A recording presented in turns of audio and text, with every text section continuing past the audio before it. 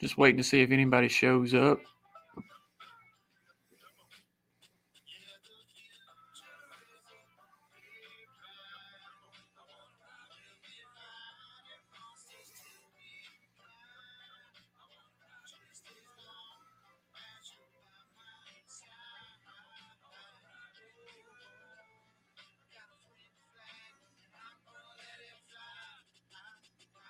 All right, somebody showed up.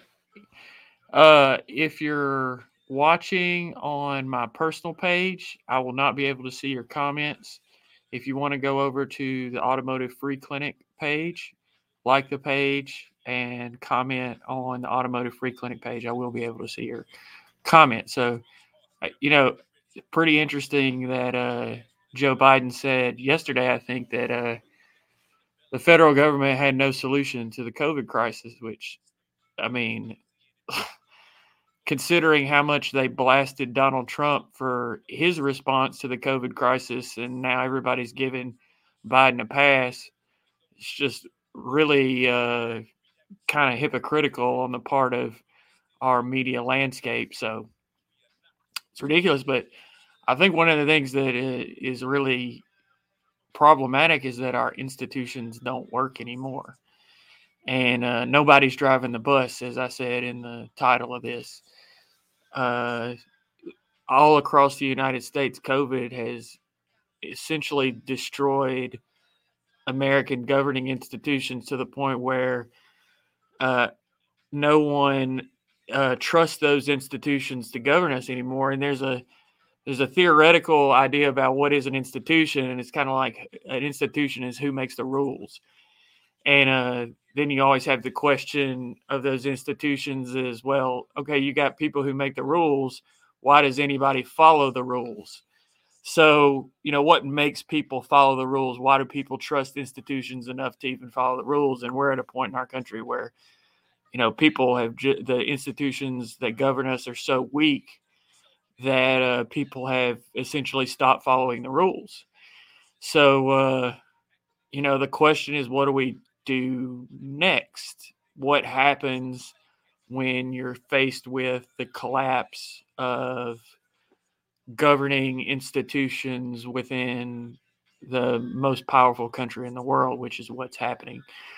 Again, if you're commenting on my personal Facebook page, please head over to the Automotive Free Clinic Facebook page and comment there, because I can't see your comments from my personal Facebook page, only from the Automotive Free Clinic page. So check it out over there.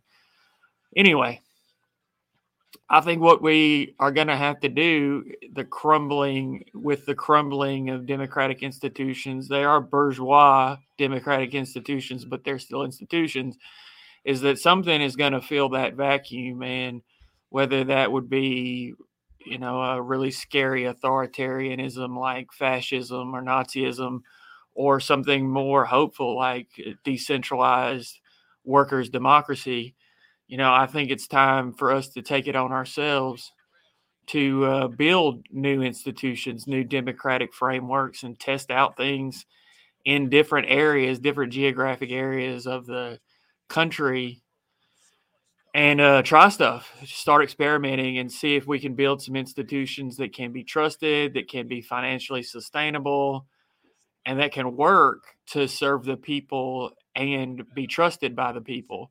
And I think where we really lost our way in the United States is the leaders, institutions and their leaders became more concerned with the power and reproduction of that power within the institutions than with actually serving the people. And people saw this and eventually stopped trusting our governing institutions.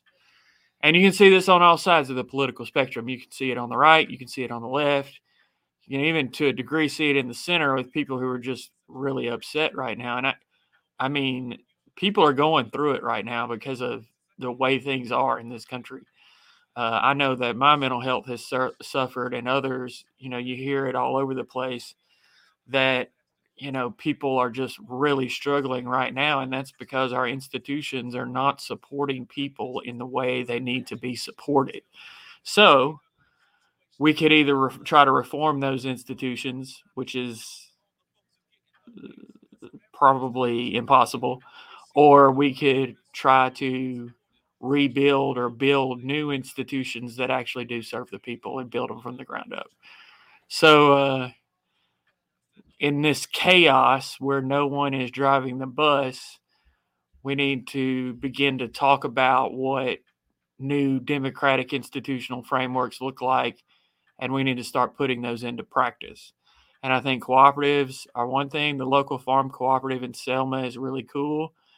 The Cooperative New School for Urban Studies and Environmental Justice, which is still going on, is cool. The Automotive Free Clinic, which is not a cooperative, it's a nonprofit, but it operates on democratic principles, especially with the kind of an institutionalization of freedom where you can move in and out of the organization free without any sort of obligation, is something that we're really experimenting with, sort of volunteer type institutional organization. And there's examples. Mondragon Cooperative in Spain is a prime example of a cooperative that works. I think cooperatives can get to be a bit bureaucratic.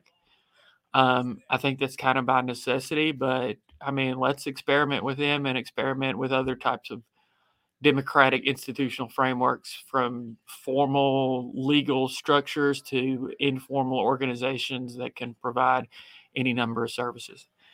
Anyway, that's what I want to talk about. Nobody's driving a bus, and we'll see y'all the next time.